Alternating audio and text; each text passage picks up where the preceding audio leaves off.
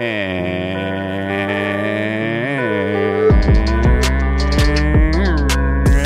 welcome back to the Cast. I'm your host, Alex Kessler, here with my co-host, Michael Grothy. Welcome back. Hello. 2 weeks in a row. Back. We're getting double Michael this month. That's right. It's the birthday. It's the birthday time of year. It is my birthday tomorrow. It was your birthday. I'm going to say yesterday. That was 2 days ago. It was 2 days ago. Yep. And time is a flat circle. Welcome to the Cast. We are a podcast about talking about Magic the Gathering, often through the lens of Modern, which is a Magic format, but also Commander and other formats. Today, we are talking about flip cards and gods again, and this is just a very holy episode. And big shout out to our patrons for supporting us. Big shout out to David Celestock, who has joined the Noble House of Modern. That is, if you're part of the $25 crew, you get to hang out. We talk about stuff. We'll follow you on Twitter. And so welcome to the Noble House of Modern. And thank you to all of our other patrons. If you are interested in getting these episodes a week early, or you want to hear the 10-minute pre-show, we talked about the best way to make homemade French fries taste good, and / what's the best French fries is in all the different fast food French fries out there. Definitely check out the Patreon early release, because we do a full 10 minutes of bonus content there every week. And yeah, so we'll get into the episode today. First thing we're going to talk about is Modal double face cards. So those are kind of going to be the feature of the year. They showed up in Zendikar Rising as kind of one of the key mechanics, where everyone was a land. In this set, we have every one of them is a god, and one side is a creature, and the other side is a other type of permanent. And then in Strixhaven, they'll also be featured. We currently do not know what they're going to be, though, based on the patterns of them being slightly different, and us not having yet gotten instants and sorceries on two sides. I imagine that's going to be something that happens, but we do not have confirmation on what that is yet. And then we go into the land of the Forgotten Realms for this summer, which is a D&D themed set. And I don't know if that has double face cards. I don't think it does. But then we go into Zendikar, or two different Innistrad drafts formats, one in September, and I think one later in closer to like the November release. And based on the Innistrad sets past, likely double faced cards there as well, though probably going back to the like triggered ability flips it over. Innistrad is known for its double face cards. Yes. And up until this point, the only time we've really seen double face cards outside of Innistrad were Ixalan, where they were the like lands on one side, things that flipped into lands, and then Magic Origins and Magic whatever the one Nicol Bolas was the main character of. And he was the only flip card in the set. And they're all often relatively beloved. Obviously, they like have some limitations in like the physical way they work that sometimes people have problems with. But generally, they are extremely popular every time they show up. They do add extended costs, so I think Wizards is figuring out more and more ways through technology to just incorporate those costs in what they're doing. That's why they've been able to kind of start doing correlating and all the new types of packs that they're developing. So my thought, and this kind of came up, this was a conversation that I think Saffron Olive really started, where he kind of started talking about the London Mulligan rule. And something he brought up in regards to that is that like these double face cards, especially ones from Zendikar, help mitigate a lot of the Mulligan issues that the London Mulligan rule was created, kind of pointing at that as something that maybe is causing a lot of the degeneracy of the last year. And so I want to talk with you about your thoughts on, should Modal double face cards or double face cards in general just be evergreen? Should this be something that Wizards uses and technology they use in every set going forward? Or would that be something you'd be interested in? Yeah, I mean, like, there's a lot of different things you can do with double face cards, as you discussed and speculated as to what future double face cards may be. I mean, I don't think it's going to get old in the same way that, like, oh, they put, creatures in every set. Oh, this gets old. Like, if it's just a feature of the game, then so be it. But the Zendikar ones fulfill a similar role to other mechanics, where they like help you if you're mana screwed or mana flooded, in that some of them are like, this card, this is a 6-drop, but I'm just going to play it as a land because I'm mana screwed. Or this is I'm mana flooded and this like conditional removal spell, I'll just hold on to it and maybe I'll be able to, fling my creature at their creature or whatever, Right. So they help like with mana issues, and that was also one thing that London Mulligan was supposed to help with. And there are other mechanics that do it, right? Like cycling and in Ikoria, for example, especially like a lot of the cycling 1 cards, like, you could play like 14 lands in your Ikoria limited deck because you had a bunch of cycling 1 cards or whatever. I mean, Fortel is doing that now with Zendikar. Fortel is kind of doing it. Kaldheim. It's doing it on some of the Yeah, it's doing it on some of the foretell cards, particularly the ones that draw cards. But like, if I foretell a bounce spell like the unsummon or whatever, if I foretell that on turn 2 and then I'm mana screwed, I guess it's something, but it's like, well, but like it does give you are gaining value for using your mana in turns where you would previously with other mechanics not be able to use it, right? Like that's true. That's the idea. Like, that's if what you're cycling foretelling is. your like 6 drop that will now cost 4 later in the game, you're able to like kind of pay up front while you're mana screwed. Yeah, like a lot of mechanics do this. I don't know that like I would want to see MDFCs that are lands in every set just because it's like a way to mitigate flood or screw, because there's lots of ways to mitigate flood or screw. I mean, even foretell, like you said, or morph, for example. But also a lot of these mostly impact limited. Like pretty much the mythics from Zendikar Rising and like a handful of uncommons are affecting actual limited formats or constructed formats. So it's not like they are a sweeping change to every single deck in every single format the way that the London Mulligan is, right? Like, I don't think that you can point to Zendikar MDFCs and be like, oh, they should have done this instead of the London Mulligan, because it's just like nobody is playing, many MDFCs in Modern, for example. But the London Mulligan is in effect every single game, and there are decks that are like significantly more viable because of it, and it's totally changed the metagame. Yeah, I guess my thought is that is one of the many different things pointing towards them just being something that's incorporated more often. I think just they are, and maybe the line that's weird is the difference between MDFCs, the modal. And for those who don't know, modal dual face cards are called MDFCs. Those are the ones that you get to choose which size you put into play, versus classic flip cards, which are just, or double face cards, which are just, you always cast the one half, and then something happens that lets it flip over to show the other half. And those are different in a pretty significant way, but also, if you were allowing both to exist whenever, it might be confusing about which cards are going to be which ones. And it's going to be really interesting next year when both are available, right? We're going to get to the point where in my standard deck, I'm going to have modal dual face cards and I'm going to have transform cards. And on like Arena, it's a lot easier, but like people are going to have to keep track of like, okay, this does this works differently than that. And it's going to be interesting to see how people react to a werewolf that they're like used to putting on the other side and then no longer able to. Yeah, especially people who haven't played with transform cards before, since like, if you started 2 years ago and you've played with a bunch of MDFCs at this point from Kaldheim and Zendikar, and then assuming that Innistrad is more typical transform DFCs instead of modal DFCs, yeah, it would be weird. You'd be like, oh, can I just play this werewolf? The one thing that's nice is that they don't have mana costs on the back. Yeah, that's true. And like, if you read the card, it says transform, which like, don't get me wrong, Magic has so many words, and there's a lot of like easy mistakes to make that are fixed by, reading the card, and that's much easier said than done. But I think that there are some good indicators. They also have been using iconography like in the top left for modal DFCs that are like the little arrows that are like, you can play this side or that side or whatever. Right. And the transform DFCs previously had a moon in both sets. The Innistrad cards, I believe, all had a moon, even the ones that aren't werewolves. Delver of Secrets has a moon on it. I don't know what Bolas has, but it's like a sunrise over a land like a sun over a land situation. Hopefully Marshall is putting up the symbol here, or at least Jace Friend's Prodigy. Yeah, you showing your phone to the camera did not bear fruit. And then the other side is and then on the Planeswalker side, there's a Planeswalker symbol. So they have that. And then Ixalan had like totally different. Oh, yeah, I don't remember what the Ixalan ones looked like. But they are trying somewhat to use those, I guess, because transforming DFCs have so many different symbols they could have. It does end up being confusing.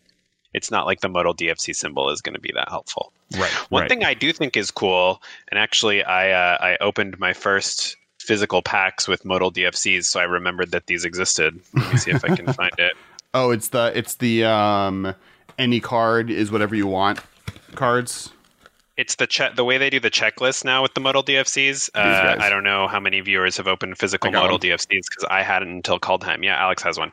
So the Innistrad, all previous checklist cards just had like, here is a list of every double-faced card. You check off which card this is. And the idea of the checklists is you put them in your deck if you're not using sleeves, or if your sleeves are not sufficiently transparent, or sometimes you just want to, right? Like you don't want to have to deal with judge calls about like, oh, I saw through your sleeves or whatever. And also like you don't have to take it out of an expensive card out of a sleeve to like flip it. Right. So you use these checklists for a variety of different reasons. And previously, yeah, you would just check and it would be like a really busy, like tiny font. Here's all the cards in the set. And you only got mana cost and card name. You didn't get any information about the back. You didn't get anything. It's just like, here is the front card name. Here is the mana cost. That's it. That's what you get. What's I like about these modal ones is you can take notes. You can put whatever you want on there. As long as it is, you can't be referencing notes in the middle of a game. So you can't actually put cast this on their flyer or whatever, but you can put any text that's actually on the card. So for your Birgi, God of Storytelling or whatever, you can write adds mana when you cast a spell or whatever. Like you can write a little note so you don't forget what it does, especially if you're playing multiple modal DFCs or if you're playing something like Commander where it's like, I have 100 cards in my deck. I don't remember exactly what all of them do because I just built this or whatever, So. Right. And for Ixalan, it was like a wheel for a ship that like kind of has like sail vibes. It's like a sail meets wheel, and then the other side is land. It's like it's the land symbol from Arena. Oh yeah, the little double mountain. Yeah, thingy. The double mountain thingy. So yeah, I don't know. I think like it would be cool. In some ways, I think just like they're such a part of Magic that getting flip cards to be more of a thing. And there's like a few mechanics, right? That like I like cycling. I also think cycling could just be evergreen. And I understand that like from their perspective, there's not just enough cool untapped resources of like ways to have this ability. So Scry was the big effort to bring something evergreen. They're like, Scry is a mechanic that, and this is like, obviously they did this a long time ago because the last Mulligan rule just had Scry as a part of it, but which meant that Scry was literally present in every game. But it was like a mechanic that smooths out draws. It helps you if you're flooded. It helps you if you're screwed. It's very simple. It is good. Like, nobody's going to complain about seeing more Scry, and so they just put it in every set because they were like, this is something that we need. And I guess the question is, how many of those do we need until you can mitigate the variance of Magic, which really, I think that the variance of Magic is good. Yeah. And I don't want to play Hearthstone, or I would play it. And I think there's a difference between like I don't hate the idea of like because modal dual face cards aren't always that, right? Like for instance with the gods, a lot of them aren't that. They're 4 mana on one side and 4 mana on the other. It's just more like which one do I want more, or this is better in this situation. And like if you look at just not double face cards, but split cards. If you look at split cards, a lot of they're basically double face cards. The reason I don't think that Strixhaven is going to have just like sorcerer on one side and instant on the other, and they might have a few of those, is because that could just be a split card. There's no new technology there. The technology that's cool about modal dual face cards is you get the abilities of split cards, but you can have permanence, basically. Yeah. And Adventures kind of did it, which is like the one thing that's going to be interesting is that the difference between a modal dual face card and an adventure card is going to be slightly interesting, though. With Adventures there is like the cantrip feature, like it's basically every single one draws you with a creature, versus a choose your own adventure, choose which one you get lets the power level of cards be costed differently, and they don't have to be as related. So it'll be cool. I'm excited to see what the last one is. Middle dual face cards don't have to be related. They did do it with the gods because they're legendary creatures that they want you to play multiples of. So they're like, let's have the faces synergize with each other, but like, you don't have to do that. I think like that's a limitation of them being legendary creatures. And the first time we saw them, they were lands. So like you could have 2 totally disparate effects, whatever you want, as long as you can flavorfully tie them together. Similar to Adventures, like a Bone Crusher Giant on one side and a Shuck on the other side. You could do that. We may see that at some point, depending on how much they use these things. And we don't like know what's going on, so this is all speculation. My guess is like wizard on one side, and then this spell that they can cast on the other, and it'll be different, and we'll see what that looks like, and it could be a whole different level of things. That does bring us. I do kind of want to get to the next thing, but before we do that, we did get to do an awesome thing, and we're going to do that now, and that is Altered Sleeves. From alteredsleeves.com. This is a company that like prints out really cool artwork onto inner sleeves. So if you ever double sleeve your decks, the sleeve that goes in between the sleeves, they print artwork onto them that's specifically meant to match up to the card below it. So you can find like an Emrakul, or you can find a Kess, or you can find I got a Tundra for Geist of Saint Traft, and they'll modify the artwork. And so I have been I built Vadrock in Commander, which I think Michael is now played against, and it is. Nope, I haven't have played against it. Okay, so it's a whoops. I invented a storm deck situation, but yeah, I've been there in Commander for sure. But I was able to get every single one of the creatures that have mutate in the new cool comic book art, except the ones from the Precon Commander deck. So there's that comic book art in every version of those cards, but not that. And I very publicly complained about this a few times, saying like, Wizards should do a secret layer. Why don't we have this? I can make this deck match perfectly, and then I will draw its Souvenir Snatcher. And then every single time I'll be sad because it's just not as pretty as the other stuff. So Alter Sleeves, who sometimes hangs out in our streams and also we're friends on Twitter, reached out and was like, hey, we're down to totally do this.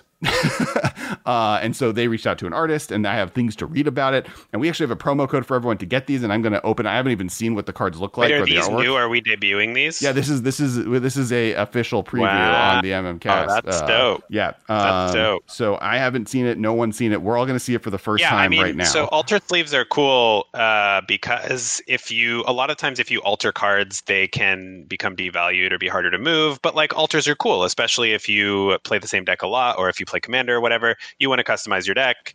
You want to, have your Goblin Electromancer's full art because you love Storm and you always want to play Storm. But at the end of the day, you might want to sell your cards. Well, Goblin Electromancer is a bad example because it's not worth anything. But you always play Merfolk, and you want your Lord of Atlantises to look cool. But you want to, maybe you want to be able to sell them at someday because you are getting out of Magic or you need money or whatever. If you altered those Lord of Atlantises, they're going to be really hard to sell. Some people might pay a premium for them because alters are cool, but it's tough. Like retailers won't buy them from you a lot of the time, or they'll pay you as though they're damaged. And alter sleeves are a super cool way to customize your deck or your cards that you care about without like devaluing them, which I think is really cool. And it's like really surprising that it's taken this long for somebody to come up with this. Yeah, we're really. I'm really hyped. I was gonna see if I can find in Geist because I have a Tundra. Because like you can't Geist. My Geist deck is all foiled out, right? And Tundra can't be foil. And I got from them a cool Tundra border that's like looks like space and it looks full art and it looks really pretty. So there's like really cool stuff you can do. And Tundra is a good example because like yes, maybe you want to get your Tundra altered so that it's cool as the other cards in your deck. But it's also like a super expensive card. Yes. And there are people that like don't want to alter those because they're like afraid if they damage it, they're liable for how expensive they are. If you use the code altersleeves.com/KessMutate, customers get 20% off complete set of 4 until the 14th through the link that I just said, and it will be below in the description. And the normal price is $6 a sleeve. And then the artist is Demon Draymond. So definitely check their out. They have a bunch of other stuff. There'll be a link for other alter sleeves by them in the link below as well. So definitely check them out. Really cool. And now I'm going to do magic with cameras and powers that I have. Ooh, we're raising. Look, I rose us into the air. That was cool. And now I'm going to turn this other camera on. There it is. Cool. So now on camera below us, you can see all of the cards that are full art in my Vadrock deck and that are foil. And then all 4, Michael can't see any of this. I can, it's okay. All 4 of the Commander Precon cards that can't be things. So that is Souvenir Snatcher, Orimi, which is the legendary one, Mind Leecher, and Sawtusk Demolisher. And then here's the pack. And I'm going to open this on camera. Oh, by the way, the packaging for alter sleeves, and Michael also can't tell this, is like really amazing. There's like one of those like tear things. They come in a really nice box. You like fold it open. It's got card in there. All right, so here we go. I did see the nice looking envelope. Like a little sleeve secret layer. Sounds kind of it's actually almost nicer than secret layers. So, all right, we have this is Orimi, Souvenir Snatcher, Sawtusk Demolisher, and then Mind Leecher. Ooh, these are great. These turned out really good. So I'm gonna hold them up here. So these are all currently available right now, 20% off if you get all 4 on alteredsleeves.com/KessMutate. Thank you, Michael, for remembering. Disclaimer for all those viewers out there: do not try and mutate onto Kess, the magic card, because she is a human. I know it's sad. She can juggle real well. She can cast spells to the graveyard. So now I'm going to put them all in the card sleeves. So this all is now available on, I believe, the 14th is when this all turns on. So there's Sawtusk Demolisher with the card art. I'll show it to Michael as I. Oh, that's nice. Next one is Mind Leecher. So you can kind of see how it like fits perfectly and then like everything wraps around it. Otrimi, which this is, I think, the one people are probably going to be the most hyped on because this is the commander for this and is honestly the better one for these color combos. I mean, it depends, right? Because like Otrimi, if you're using them as your commander, then yeah, that's great. But a lot of people have the other mutate commanders, and they want the other mutate cards for their deck, right? That's why you wanted these. Yeah, exactly. Like literally, I'm playing every other mutate one. Souvenir Snatcher, which is the last one we're doing here, is like great in the deck. And now we have this awesome neon purple and dark blue. Oh, it's like a big cool bird. Yeah, I'm into that. Well, it's like a magpie is like what the actual card is. And so now I have this full complete set of comic book art mutate creatures in my Vadrock deck, and these 3 extra ones. Yeah, so if you use the code, you get 20% off. It's really dope, and make sure to check out the artist. Thank you, Altered Sleeves, for giving us kind of this cool free preview. I'm really hyped now that this deck is complete. It's so cool. All right, continuing the episode, we're going to be talking a little bit more about gods, ranking the different god cycles that existed and the way those mechanics were done. Also, check out, there's a whole Altered Sleeve thing we did. They've made finally the comic book art of the Commander dual sleeve cards exists and is out there. That was an MM Cast debut of these artworks. And definitely recommend checking them out. If you go to alteredsleeves.com/KessMutate, you can get 20% off the full set of them. And the artwork is all really amazing. These are the ones from the pre-con set that did not get the comic book art promo treatment. And now you can get them at alteredsleeves.com. So check that out. Continuing what we were talking about. Basically, there have been 5 god mechanics to exist in Magic. You have the Kaldheim flip gods. You have the Amonkhet gods, the regular ones. You then have the like Nicol Bolas bug gods. And then you have the God Eternal gods, and then you have the original Theros, Devotion gods. And so all have seen competitive play. I think all have even seen modern competitive play, other than maybe the bug gods. Scarab God has. Kind of. Probably the loosest cycle. It's not like a top tier card, but like... Yeah. Have I ever seen Scarab God in a 5-0 modern list and been like, nice, spicy? Yes, I have. Yes, I have done that. That is true. That is fair. And so like, I'm trying to think, in modern, so... original Theros gods, definitely we saw, not Thrasios, the blue-red one saw like a ton of Splinter Twin play and was like Keranos. Keranos saw a ton of play, and plus, I don't think any of the other ones saw play in modern very much. Merfolk played Thassa for like a minute. For a second. But it wasn't a great fit. Yeah, they took Devotion as seen play, but the gods had not. But obviously, Commander all over the place. They're like Xenagos will forever be one of the better red-green commanders, and there's just like a bunch of other good ones that see play all the time. So the original gods, the first time they printed the creature type god on a card was the Theros gods, and their rule was Devotion, and basically, if your Devotion was 5 for the monocolored ones, they became creatures and you could attack with them. And then they're indestructible, enchantment creatures. And then the 2-color ones was 7. And there was 15 of them, and they all did cool stuff. Most of the time you played them as like enchantments that stayed on play, though, like for instance with Thassa, which you mentioned, its goal, especially in standard, was like turn Devotion on because it was a unblockable 5/5 attacker that scryed every turn versus... other ones, Perforos has seen a ton of play in Commander. They're, classic gods. The next rated gods, we got Amonkhet. And Amonkhet they were indestructible. They could not attack or block unless you did a thing on the turn or in general to allow them to do it. And then they had an activated ability. Ronos was like +2/+0 to a creature. And then if there was a creature with 4 or greater toughness, it could attack or block, right? And then probably the most powerful of this cycle, that was actually probably the most powerful in Modern. And then the most powerful of the cycle in Standard was the red one. Hazoret, the Fervent, who dominated Standard literally for I think a year and a half, and to the extent that the like fire design philosophy from Wizards is partially based around the fact that mono red was too strong for too long because of the weakness and power level of stuff from Ixalan, that they like needed cool stuff other than just being mono red to be good Standard. Yeah, I mean Hazoret also had to compete with energy. Yes, and then that was a whole other issue. And then the next cycle, which actually came from the next set, is the Bug Gods. And technically they're all from the same plane, but the mechanics are so different that I feel like it's worth separating. Where they were, if they were to die, you would return it to your hand. When it's put into a graveyard from play, return it to its owner's hand at the beginning of the next end step. So you have a window to exile them. If you exile them straight up, they don't come back. But yeah, like if you, I was going to say Doomblade. That's not a thing. If you Heartless Act their Scarab God, you can Scavenging Ooze it. before it comes back because it's like a delayed trigger. Right. And Scarab God was by far the most played and dominated standard for a lot of its existence. Locust God is a popular commander. Yeah, Locust God is probably the one that has seen the most commander play as a commander, just as a blue-red one. It's very powerful. And then, sadly, the black-red one was kind of the missiest of the two, even though it was probably the coolest, which is the Scorpion God. I think Scorpion God was just like costed in a way that he's overcosted for like his synergies and his abilities, but is just like really sweet. So that was those gods. And then they murdered the other gods from Amonkhet other than Hazaret. And those 4 showed up one more time in War of the Spark. Speaking of War of the Spark, along with God Pharaoh, I guess Nicol Bolas. And Nicol Bolas, Dragon God. And then the Raise Boar, who replaced Hazaret because Hazaret was too busy / not dead, and so couldn't go through the portal. So you had the 4, the black, white, green, and blue gods, all as eternal kings. Zombie gods. And then you had creature types, legendary creature zombie god. And then you had Ilharg the Raise Boar, who was a boar god creature type.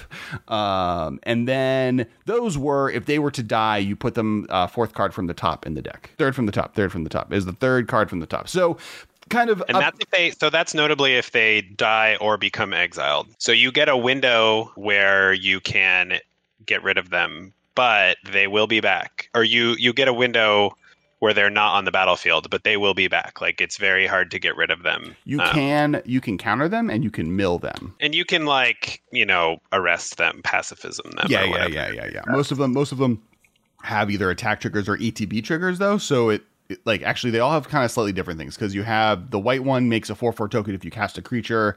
Raise Boar, when it attacks, you get something. The black one, you sacrifice stuff as it enters play. So getting rid of it is actually worse than just like leaving it in play in some ways, as long as you can block it. The blue one has a lot of words on it, and I've actually never seen it in play. A triggered ability on your draw step, and the green one has an ETB as well. Ronos is, he just makes everyone big. Their god ability, so to speak, that like makes them godly and more than just a creature, is that they always come back.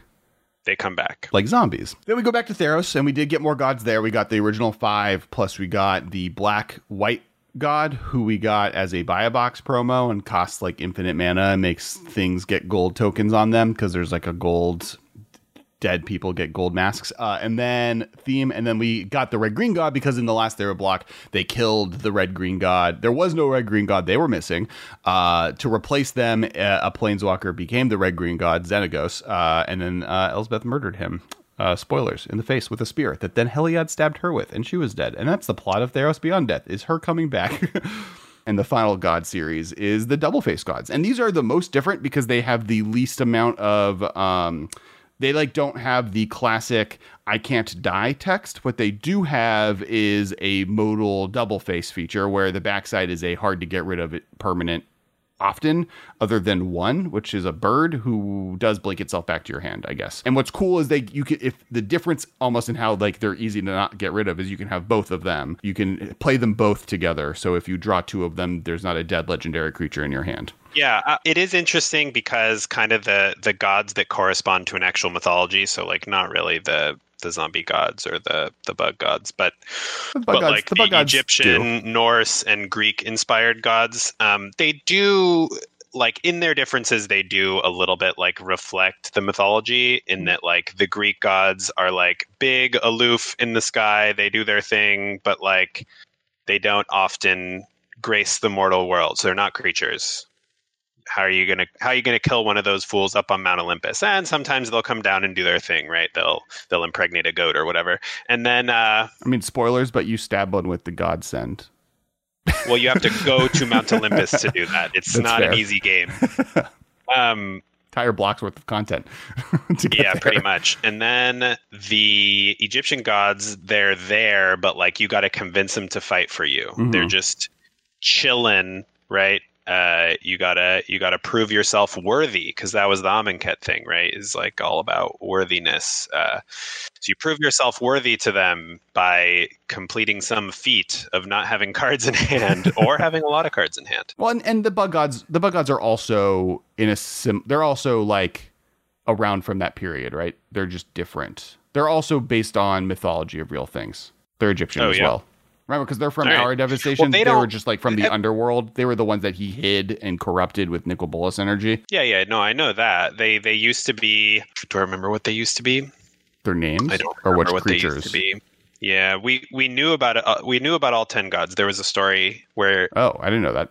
Yeah, there's a flashback story where Nicol Bolas goes back, and it's like what he does to Amonkhet, because he's an old walker at the time, and I guess he like knows that the mending is coming, so he's like, I gotta have a backup plan. And so his backup plan is to just come in and just like subjugate all the gods. But so these Norse gods, like their thing is they have like legendary artifacts slash enchantments slash sidekick, I guess. One of them has a sidekick, his little bird friend. But yeah, they're like the line between like a Norse hero of legend and like a Norse god is like pretty thin. Right. They're much closer to superheroes. Like Thor, the superhero, works partially because those gods were closer to like the stories we tell of heroes that save people and teach morals. Yeah, they're like known by their deeds, and also they die, right? Yeah. Like Norse mythology, the gods all die in Ragnarok. Ragnarok happens and they die. Right. So they can die. They live a long time, but they can die and they will die. It has been foretold. So it's still a little bit weird to me that they don't have any form of protection, but I guess I get it because they're gonna die. Right. And I think like the protection is for most of them hard to get rid of permanent on the other side. They're different enough and special enough that I think it is an argument against what we kind of were talking about before. And the last thing was if modal dual face cards become a thing that shows up regularly and we get more creatures with stuff on the back, it makes these gods way lamer. I will say that like most of them are pretty impressive. Like there are some like kind of ones, but like I feel like they all seem fairly godly to me, at least as godly as the other gods we've seen. Yeah, and we can have that on a future because we were running a lot of time. I do want to see what your ranking of these 5 concepts are, not necessarily as power level, just in ones that you like, and then I think that'll be it for today. I'm trying to think if there's anything else, but thank you once again to our patrons. Make sure to follow. Just really quickly, hit that like button. Comment below what I would like to hear your rankings. Please comment your ranking of the 5 gods, the god cycles, because we'll get into that right now. And once again, thank you to our patrons, and thank you, Marshall, for helping, and thank you, Michael, for joining. You can follow me at Kes Wiley on everything. You can follow Michael. I'm at Dudard on Twitter, DUDARDD. Yep, and we have a whole new stream schedule of content coming out. So we're having content come every day. So make sure to hit that bell button so you know when stuff is coming out. But we do Commander streams every Monday night. We have that live stream lives on YouTube. So on Tuesday you can watch that. Monday the new episodes show up. We'll have additional content on Thursday and Friday that week as well. So keep tuning in. We have a bunch of stuff coming out now. So check it out. All right, Michael. Gods have been printed 5 times. What is your least favorite of these? I need to go first. I can go first if you would like. Okay. My least favorite, I think, are the War of the Spark gods. They're at the bottom. Okay. They're like awkward. They're hard to get rid of. It's cool that they're zombies, I guess. Like, I'm glad they got printed, but they're my least favorite. I think my least favorite are actually the original Amonkhet ones. They don't do anything while they're in play in a way that like they don't feel like gods as much to me. I think that's like a weaker version of just devotion is I think actually my issue. The fact that they're just like they're a creature but they don't do anything is like not as cool to me. And I like the like more out of the box options of the other gods versus anything else. All right, number 4. I think number 4 for me, I'm going to go Kaldheim. They're cool, and I do think, as I discussed earlier, or maybe in a previous episode, I don't know how this works, they do, fit in with the idea of a Norse god to me, but I just don't like that they don't transcend a normal creature. They're not indestructible, they don't protect themselves in any way, they don't convey immortality or godliness. Like, there's nothing to me separating them from a mortal. In terms of flavor. Obviously, they have backsides, and that's how you can tell that they're gods, but, like, there's nothing to stop deck on Black Blade from having the Black Blade on the back or whatever, right? And he's a legendary creature, so yeah. No, I think I agree. I put Kaldheim God from a flavor perspective. I put them here. I think they're really cool. I get that they're like the gods of this set. My like big complaint, and maybe at some point we'll release a video about this, is like I wish they were all 3-color. And when I say that, like 3-color, like one color, like kind of like whatever, the Jon Snow. Jorn, God of where Winter? like one side is 1 color and the thing on the back is 2 colors, or vice versa. I think I wish they were able to play as gods in 3-color decks. I think like the more 3-color deck options, I think the better. Right now, you're really pigeonholed into the limited choices. You're speaking strictly about Commander. Yes. I don't think it's relevant anywhere else. I don't think being legendary matters in anything. I don't think it affects negatively. Would you like to see all 15 gods be 3-color, or would you like to see 5 of them? There's only 10 of them. There's them? only 12.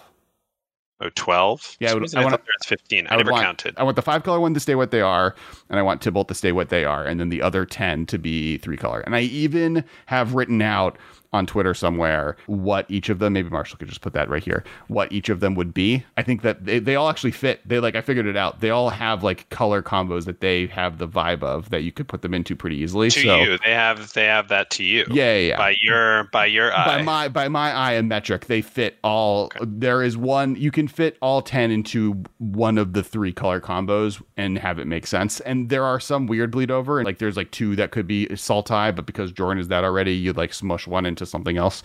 But it's based on the mechanics that they already have, you could have them be 3-color pretty easily with minimal changes. So that's what I wish they were, and that's why they're my 4th least favorite. There's like a debate here between making things better for Commander and making things better for literally every other format. Because in Commander, something being legendary and having a lot of colors is very cool. And in every other format, you would want the same card to not be legendary and to have fewer colors. Sure. Because that's what makes something more playable in another format, right? Like a 3-color card is by definition going to be playable in significantly fewer decks than a 2-color card or a 1-color card. So the fact that all these gods except Jorn are single color, I guess Valky, right, and Essica, right? Yeah, Valky and Essica, we're putting them aside because we're talking about changing everybody else.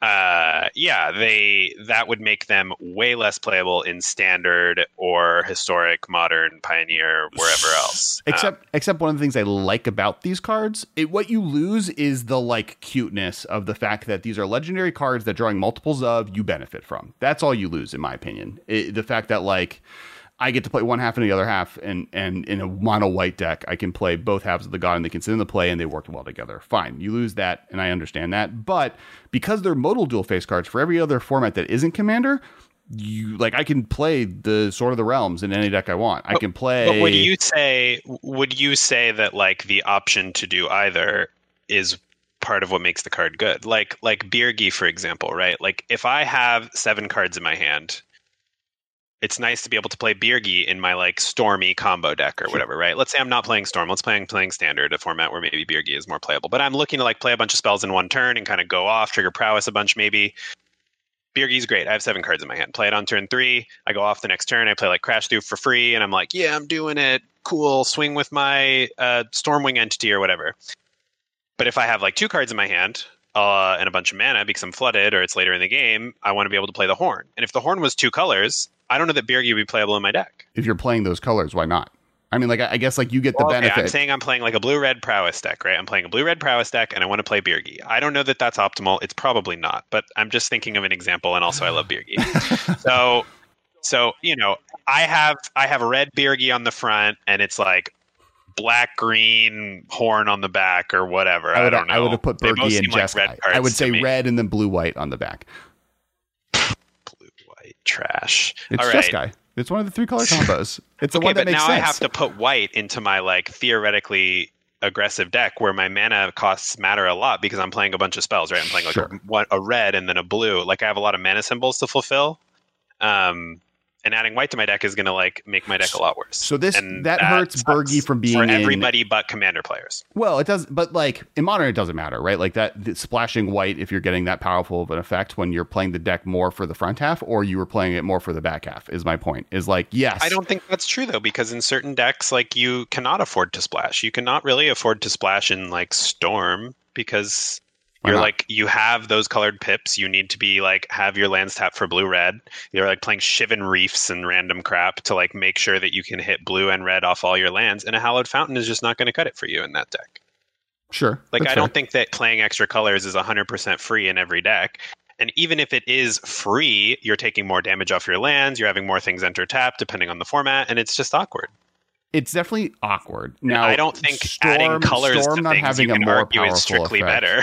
No, I'm not saying it's strictly better. I'm saying that the way that these cards work mitigates that negative, but allows them to be more powerful in the second, if not most played way people now play Magic. Sure. I mean, look, Magic can just become Commander if that's Well, but what's then why going are to they make the most legendary, money. right? But I don't agree with that. Like, why are they legendary? Like, legendary hurts these formats just as much, but they're legendary for Commander. So why can't they be 3 colors for Commander? They printed legendary creatures before Commander existed. Sure, but that was always like a problem, right? It's like for either flavor or balance. And here it's mostly flavor, Flavor. right? It's like these are cool legendary creatures that tell the story of Kaldheim in a way that's compelling, and that's cool. And they have mitigated the legendary downside somewhat with the backsides. Sure. And I like, if these were 3-color cards, you would balance them differently. Like, cards that have more colors typically are balanced differently from a monocolored card, in part because they're harder to cast, or they only go into certain decks, or they're more niche. There are enough inherently. knobs to change that here, but these cards are still playable. Like, Bergie could be played in mono red decks forever, other than in Commander. But you wouldn't want to do that. Why not? That's a good enough of effect. 3 mana for every card you cost makes a red mana. The way some of these cards are designed are kind of like the Zendikar MDFCs, where they're different at different points in the game, or they're different depending on what your opponent's doing. Maybe Egon, God of Death, you want to play the throne face up on turn 1 to start fueling your graveyard, so now you can play Egon. But maybe you've already fueled your graveyard because you played a couple citrus suppliers or whatever, and now you want to play your Egon, your big 6/6 payoff card. And having one of those cards be like blue-green or something, like, it totally ruins the deck. What if it was black and then hybrid on the backside? I'd be fine with hybrid. So if it was black red hybrid white for, I guess, that card. What was that one? I have it written down. Turgid, black red white. No, that's the. Did you still add a color to it? Yeah. So the backside is 2 colors. Could I play Egon in a mono black deck? No, That's you all could I not. want to do You could here. not play Egon in. But no one, like, the number of monocolored decks in Magic is small. Okay, but that's not what I mean, right? Like, I could play Egon in a blue-black deck. Or a blue-white deck. Let's say standard. Yeah, I can play Egon in a blue-black deck where I'm playing, like, Emery and Vantress Gargoyle, and I'm, like, doing Merfolk Secret Keepering myself, and, I'm doing, like, a little self-mill situation with Egon. And I can play it in my blue-black deck. But I can also play Egon in my black-white deck that's like Aristocrats, and I'm like sacrificing stuff and playing Village Rites and kind of doing some self-mill to get back Silver Smoke Ghouls and stuff. So the way I colored specifically Egon, which was black and then red-blue was the back end, then with the Lantern would be red-blue hybrid in this situation, one red-blue hybrid. I agree with these color pie characterizations, but continue, I guess. Is that, yeah. So you would have to play, like, in a black-white deck, the back end of this card, which wouldn't be that good in an Aristocrat deck anyways, other than fueling Egon. I'm literally coming up with things off the top of my head, Alex. Cut me some slack. But you planned this out on Twitter over the course of hours and then brought it to the episode. I'm coming up with a rebuttal on the fly because Ben was supposed to be here, but his internet's not working. I 100% avoided this conversation until you dumped into it. We were doing the rankings of the gods. My complaint. It's over. You went into it. My complaint was that with the gods, I wish they were 3-color because I think there's no 3-color gods. B, it's really hard to do 3-color gods because gods inherently have a ton of rules baggage, and so therefore what you can fit on the card is very low. And the problem with 3-color cards is finding design space that fits all 3 colors is hard. It is something that Wizards has stated time and time again. It's like, often, why isn't it just this 2-color card? And the nice thing about the flip gods is the front card could be a black card and the back card could be a blue-red card, and that's very easy to do, allowing these to be gods and have god flavor and allowing people in Commander to play with gods, these legendary creatures, instead of just like 9 of these gods are now just like, most of them are going to fall by the wayside in Commander as important legendary creatures. They're just going to be like standard cards that people will play for a year and then never see again. They're printing so many legends in every single set. Like, why does every single legend need to be a huge Commander hit? How many gods, multicolor legends fall by the wayside? How many What's the Golgari legend from Ravnica? You ever see that guy? He's 2 colors. He's probably good, right? Like my point, right? It's like these are gods. These should be more relevant to formats. I don't think every single legendary creature has to be a hit in Commander. Sure. I don't think that that's possible. I don't think it's something that you should even strive for. But I think that the fact that 9 gods are now only good in Commander as commanders are only going to see play as monocolor decks, which are like less common than the other options by a wide margin, is not as good. As more cards get printed for Commander, and even as more cards get printed with Commander in mind in standard legal sets or set boosters or whatever, like you are converging on this point of like so many staples that like decks are looking very samey, and you mitigate that by playing fewer colors. Well, sure. I guess my point with the multicolor on gods, though, is that this, like, it is very hard to find places where 3-color cards can be printed. And this is a location where it was doable. In a way that would have been pretty resonant and would have been cool. At a time where those 3-color cards are not unplayable in any other format. Yes, getting your specific examples where you want to play one of these gods that I guess are now hybrid man on the back end are less versatile. Specific examples. I'm saying that like by adding colors to cards for no reason other than to make them better commanders, you are dampening people's ability to use them in literally every other format, from kitchen table to standard, historic, draft, modern, legacy, vintage. But these cards specifically allow those cards to see play in those formats because you could just play them for the one half. Like you don't have to play these cards for both halves. I could just add a mana to something, I could just add a mana to Aether Vial and make it cost 2 mana, because then it would be perfect in my commander deck for some reason. But it's worse. People don't want to play it at that point. It's the same with just adding colors. It's just making the card worse. These cards didn't exist until yesterday. Maybe. These cards didn't exist until this week. So it's not like, yes, I understand that these cards exist as they do and are at the power level that they are, but asking for them to be 3 colors because they totally modified their value to one of the most played formats of Commander. And their value in other formats is worse, but not that much worse. It's not like they are unplayable now. It's not like these cards become unuseful. Yes, it is worse to play Sword of the Realms if you're not going to play Halvar.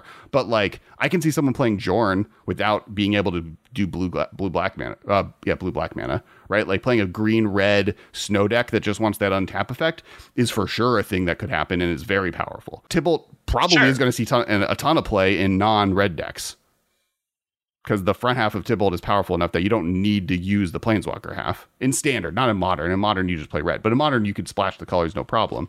And the best deck to play with Tibalt uses red or is 5 color. I don't really anticipate seeing any standard decks playing Valky that do not have the ability to flip him. Why would you need to flip him? You just, for a black-white deck, Valky's really good.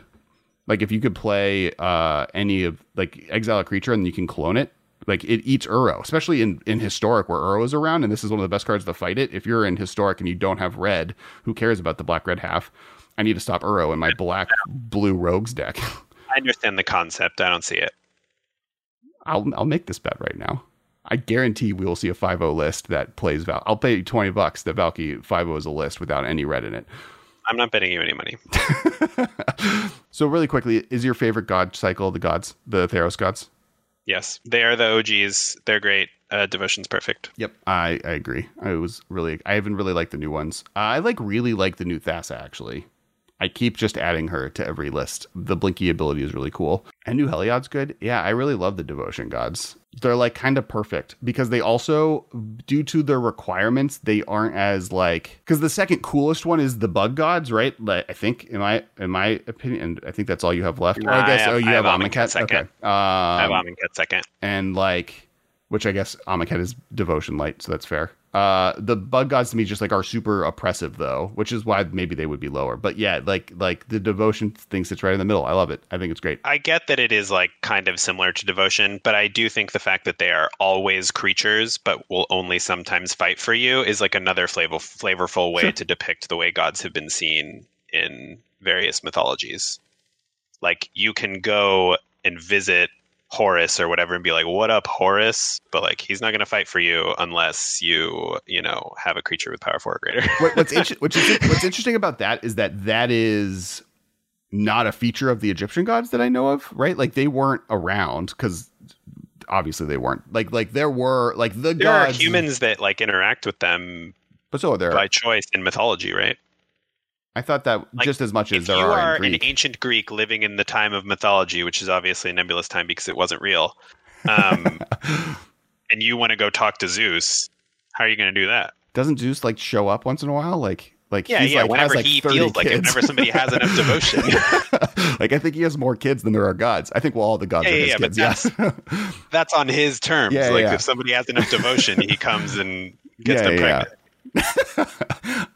But in Egypt mythology, can you go see them? I thought they were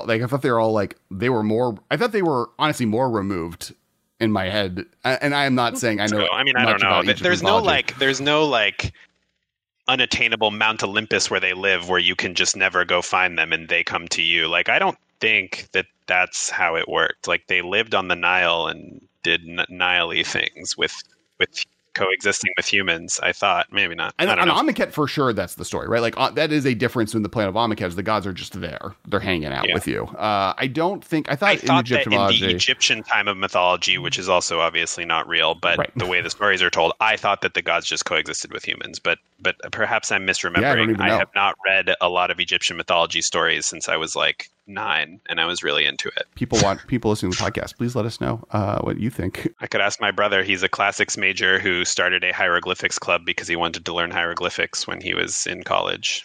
So this is information we'll need. Well, Michael will let me know, and I'll tweet it out at some point, unless Michael wants to tweet it out himself. So rankings. So if I remember the rankings correctly, I am Amonkhet, the new gods, War of the Spark gods, Bug gods, and Theros gods, and you are War of the Spark gods, Kaldheim gods, Bug gods, Amonkhet gods, Theros gods. Those are our rankings after the middle giant argument of should the cards be 3-color. Thank you so much for listening. Thank you, patrons. You're the reason this can happen. We're due to that and some cool stuff that we're able to do. We're I think getting back to more content every week. So thank you, everyone. And definitely, patrons, if you want to help make that keep happening, please check out patreon.com/theMMcast. You get early access. This whole video is going to go up tonight. I'm going to upload it to YouTube, and probably either tonight or tomorrow morning it'll get posted to the MMCast patrons, so you can watch this whole thing early. Plus you get bonus content. Michael swore at least twice, which is definitely edited out. One of them was in a great heated moment of argument that is forever lost to regular time, but for patrons it's there forever. And we talked about French fries. Also, big thank you to Alter Sleeves for the free preview of the new comic book art style Commander Precon Alter Sleeves. So if you go to altersleeves.com /Kess Mutate, you can get 20% off, and there's a link below. Check the link. I might have said that wrong, of what that looks like. And thanks to Marshall, as always. And thank you, Michael, for joining. And thank you to Michael's wife for allowing him to run away, though she stole Peanut for most of this episode, so we got less Peanut Cam, who's Michael's dog. Oh, Peanut is, at this time of night, she probably just wants to snuggle. That's fair. And I'm not really available for snuggling, so I don't think it was a kidnap. All right. Thank you, everyone. We'll talk to you guys next week. This has been a production of Time Traveler Media, sending podcasts into the future.